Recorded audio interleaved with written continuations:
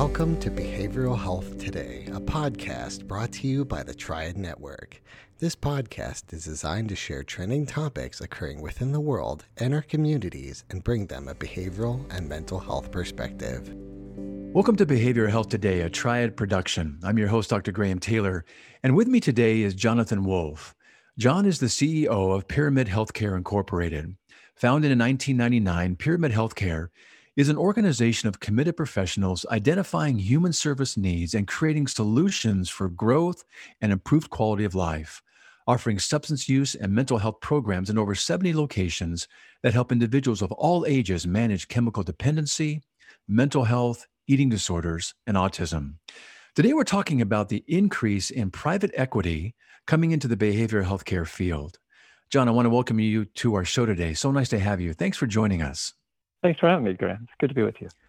Great to have you here. You know, I got a little bit of an introduction there as to Pyramid Healthcare, but I would love if you could kind of just take it a little bit here and further introduce Pyramid Healthcare and all that's going on with you guys.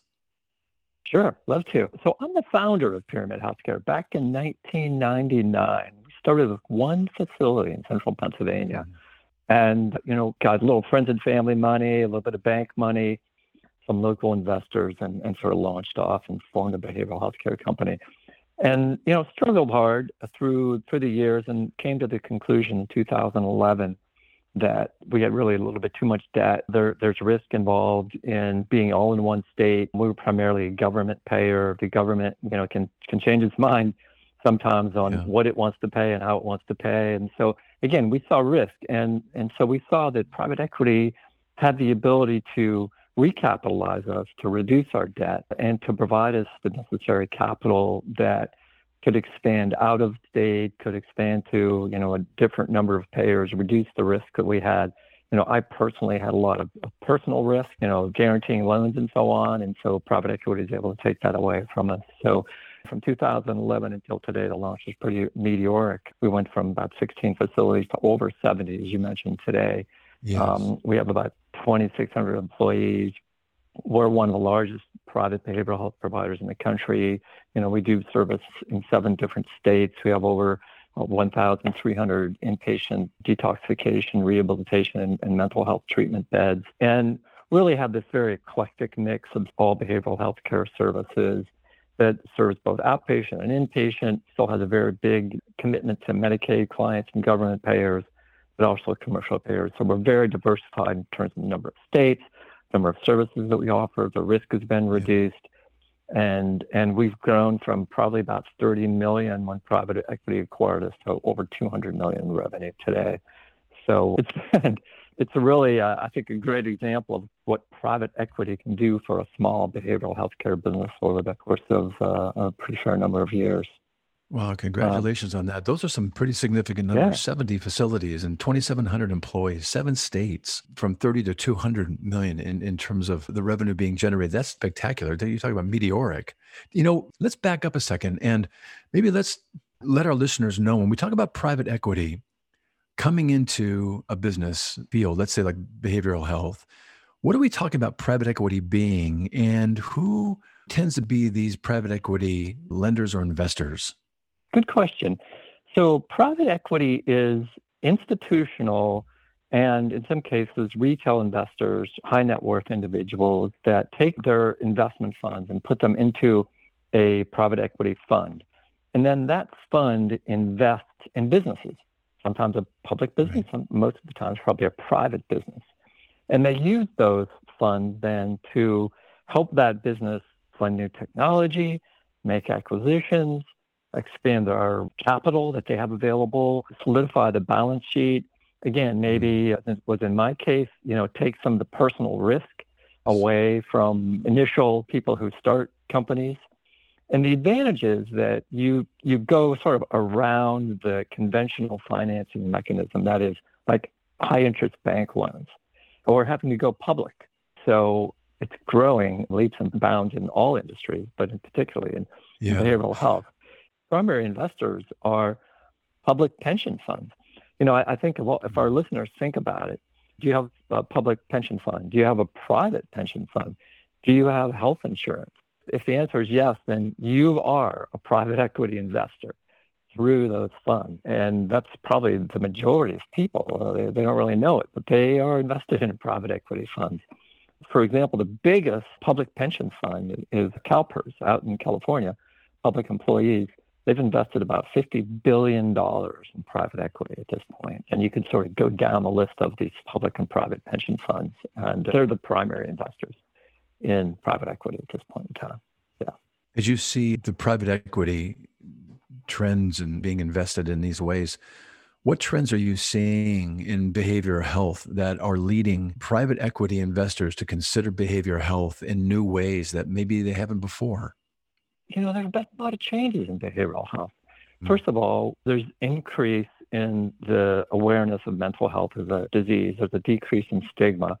And then there's been some pretty important regulatory changes. The Mental Health Parity Act of 2008, right, required mental illness to be reimbursed on par with physical illness in healthcare plans. Yes. The Affordable Care Act in 2012 abolished lifetime limits on inpatient behavioral health care. The Cures Act in 2016 increased parity issues. Medicaid expansion, and it cost over $93 billion in 2019. So most of the states have really expanded their Medicaid programs. And a lot of clients who receive behavioral health care are utilizing Medicaid. And then, of course, we have the opioid epidemic, which is, outside of COVID, the number one public health care problem that we have, as agreed to by, I think, everybody. The number of opioid deaths has again skyrocketed. It's become, a very important thing in most legislation that's being passed, additional funding. So what's happening is, I think that private equity is looking from the outside and seeing all these tailwinds. And they're seeing increased funding on a dramatic scale in behavioral health care. And it's opportunity for them to, sort of participate in that growth. Those are powerful things. You're talking about the laws improving. You're talking about the mental health needs are growing, COVID with the epidemic, with the opioids, the funding opportunities coming into play. Those are some really cool trends, that I can see benefiting the delivery of needed services in ways that's never been done before. You're talking about, you were starting off with 16 facilities. Now you've got 70. So to be able to provide these, needs being met, that's pretty noteworthy. Yeah, never could have been done without private equity. We've been able to go into rural areas. Yeah. We've been able to develop services in places where they've never been developed before, only because nobody really wanted to invest in it. And particularly when you're providing services to a Medicaid population, which typically the funding is a lot less, where you have to build scale. And I think private equity has been able to make large investments in behavioral health care providers like us so that we can create the scale that's required in order to provide services to lower socioeconomic people on Medicaid to provide, exceptional behavioral health care to those folks as well. Yeah, that's outstanding. As we better understand with your help, the private equity and how it's benefiting the delivery of these needed services to the variety of populations that it is, what is this meaning for the behavioral health care provider themselves, and how are practitioners benefiting, are you saying? Again, I think with greater access to capital means, I believe, first and foremost, that the quality improves. And private equity, they're great business people, and they believe in growth. But they understand that the only way to do that is to provide a superior product. So I think that they've increased the competition. I think that they've increased the quality of services.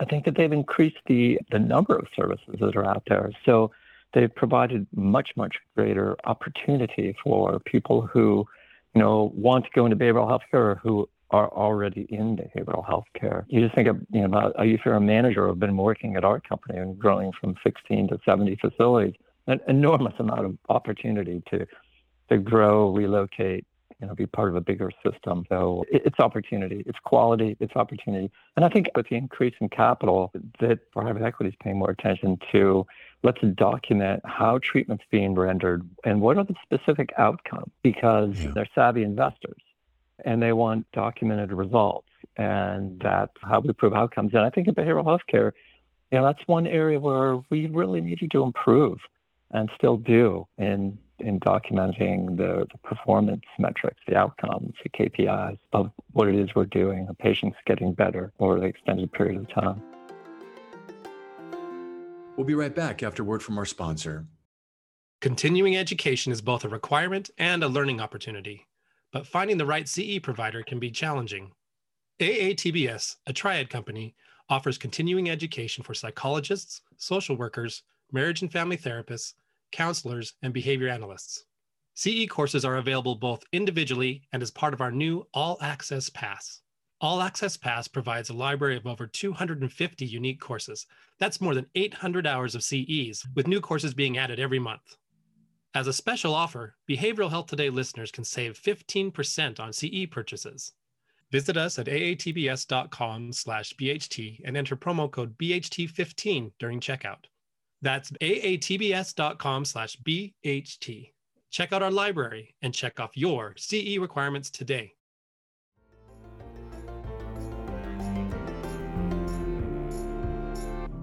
You know, we did a show recently with that same theme where we get to bring the training and the education and the expertise of the mental health side with the business folks. And that is a really synergistic relationship that can happen, isn't it? That is what you're doing, basically, and allowing both to really thrive and for those services to be provided to the variety of different populations that it can touch.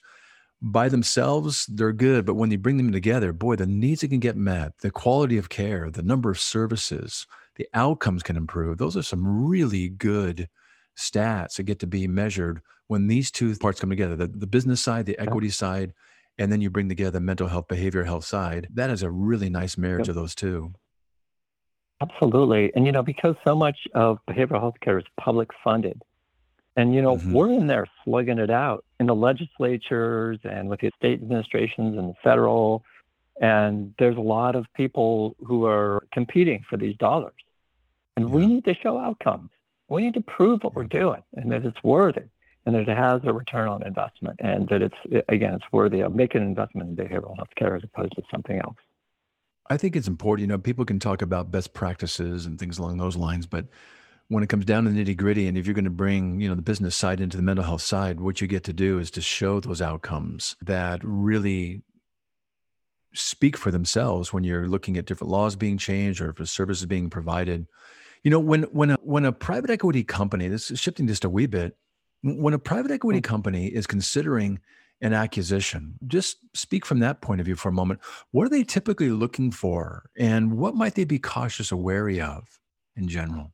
Yeah, it's a good question. Well, I think number one is growth potential. And, is there a real plan for future growth? I think that's number one on the list. They're also, I think, looking for quality management teams.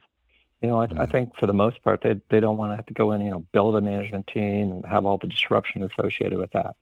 I think they're looking for quality outcomes and they're looking for minimized risk. Again, you think that these are investors, right? At the end of the day, it comes down to risk. And so what's the compliance risk? What kind of quality compliance program do you have? What are the chances that you could run afoul of government regulations, payment regulations and so on? Big issue today is IT security with all the attempts, with malware, and what's the quality of your IT security? It can be very expensive to build IT security in a company. I think they're looking to minimize legal risk. So, they're always looking at what's the pattern of, legal issues that have come up in the past. And I think just in general, operational risk, how good is the business running? How well is it being run? And is there an existing profit margin? Is there a potential to build an existing profit margin? And is the business plan replicable? Because again, private equity is about growth. So do you have a business plan that you can replicate in other places? Yeah. Those are great points. Just out of curiosity, although you don't want to necessarily coach competition too much, do you do much consultation at all? Just because you got a great business mind. Just out of curiosity, do you do consultation? A little bit here and there. Yeah, absolutely. I mean, the interesting thing is that in behavioral health care, roughly less than 50% of the people that need treatment ever get it from a behavioral health care professional.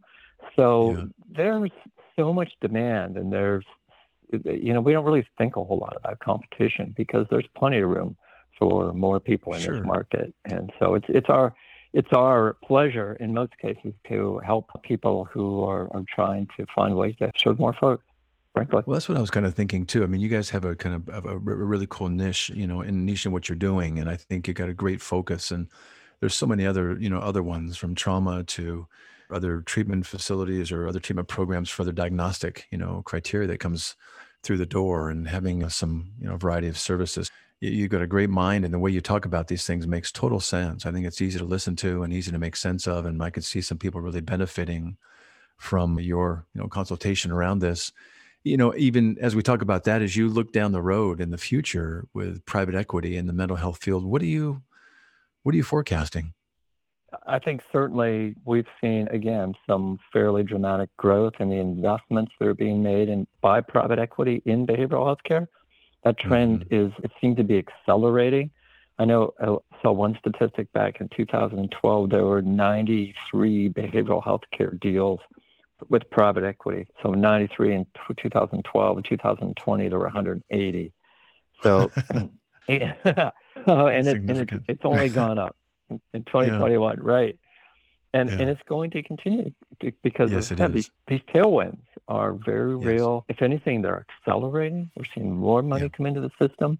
There's more sensitivity to the opioid epidemic. As you pointed out, this COVID epidemic has really increased the demand. I saw a statistic the other day that they believe it might take a decade for us to go back to the levels we were at in terms of the behavioral health care demand, particularly among young people. So I really think all sectors, that drug and alcohol, mental health, autism, IDD, at-risk youth, brain injury, we're going to see continued expansion of private equity's role in every one of those segments, without question.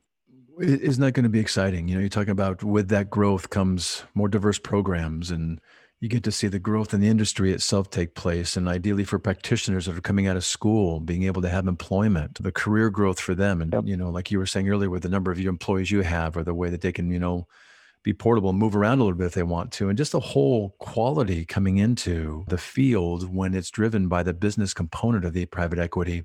There's some really exciting things coming down the pike, aren't there?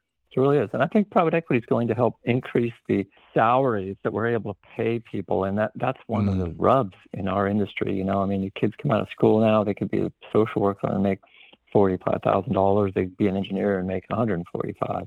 Right. And so we need to be able to pay people more in behavioral health care. And so we need more capital to be able to do that. So I think the private equity is going to help with that. Because today, getting enough staff to staff our facilities is probably the biggest problem our whole industry has in behavioral health care. We employ nurses as well, but in physical health care, everybody hears about this nursing crisis, which is very real. Yeah. We're kind of coming into the home stretch here, and I know you've been doing this since 1999. That's a while, the founder and CEO. And so this has been in your wheelhouse for a long time. What gets you up in the morning each day here now that you've been doing it for a while? What are you excited about? Yeah, it's still the same thing, and that is that that's cool, man. We're changing people's lives. The best part of my day is to get a letter from a former patient that says, "Hey, still doing well, changed my life," and that's what it's all about. And I think you have to have that commitment to making positive changes in people's lives. And doing a better job every day, and trying to expand services, because again, there just isn't enough treatment available for the people who need it, and so we have to be here to expand and grow and meet people's needs. So that gets me out every day. Isn't that great? When you think about this field, you talk about two things right there. One, getting positive feedback from people who, because of your program, are saying you changed my life, and I'm reaching my potential now that I've been created to experience, but wasn't able to. Some things got in the way for whatever reasons, and now I'm kind of getting my life back on track, and I get to live the life that I'm meant to be living. And the second piece is I had a Sunday school teacher one time who said, you want to make your good better and your better best. And that's what you're talking about here. There's always ways to improve, aren't there? To make it a little bit better and then your better best from there. That's an exciting part of it too, isn't it? It sure is. Yeah, I think you got to have that commitment, That's what we teach our clients, right? It's just exactly getting better every day. That's right. That's right. Well, John, this is pretty exciting. I would love for our listeners who are interested in learning more about private equity and mental health field, and also just about you and Pyramid Healthcare. Would you give them some suggestions on some resources that they can follow up on following our show today? And we'll post these on our website as well. But give us some resources to follow up with this conversation today we're having. If they want to learn more about private equity, there's a great company called PitchBook that we're part of that really talks, more, in a much more broad way about private equity. Certainly if you want to hear about Pyramid Healthcare, our website is pyramidhealthcarepA.com. So I think that's just some of the basics that people can just, sort of roll around the internet with. Really good. Well, John, I've appreciated having you on the show today. I'd love to have you back and just see what happens, in 2022 as things grow, and ideally maybe some of the pandemic winds down a wee bit, but the mental health needs are going to be remaining for a while. I heard the same stat. It's going to be taking about 8 to 10 years, I think, for us to kind of recalibrate and kind of find ourselves mental health wise following kind of the residual of this pandemic that we've gone through. So I'd love to have you come back and just talk about what's happening in this next season of your guys' lives. But I certainly appreciate you being with us today and sharing what you did. Hey, it's my pleasure, Graham. Thanks so much. Really nice. I also want to thank you, our listeners, for joining John and me today. It's always great to have you with us. And I want to remind you that this episode and its resources and all our other shows can be found on our webpage at triadhq.com/BHT. So check out our webpage, triadhq.com/BHT, and explore our archives of podcast and resource materials, including John's that we'll be putting up from today's show. Thanks again for being with us on the show, and we will look forward to having you with us next time on Behavioral Health Today. We appreciate all the support from our community, and if you like our show, one of the best ways you can support it is by giving us a 5-star rating and leaving a review. Behavioral Health Today is a podcast part of the Triad Network, all rights reserved.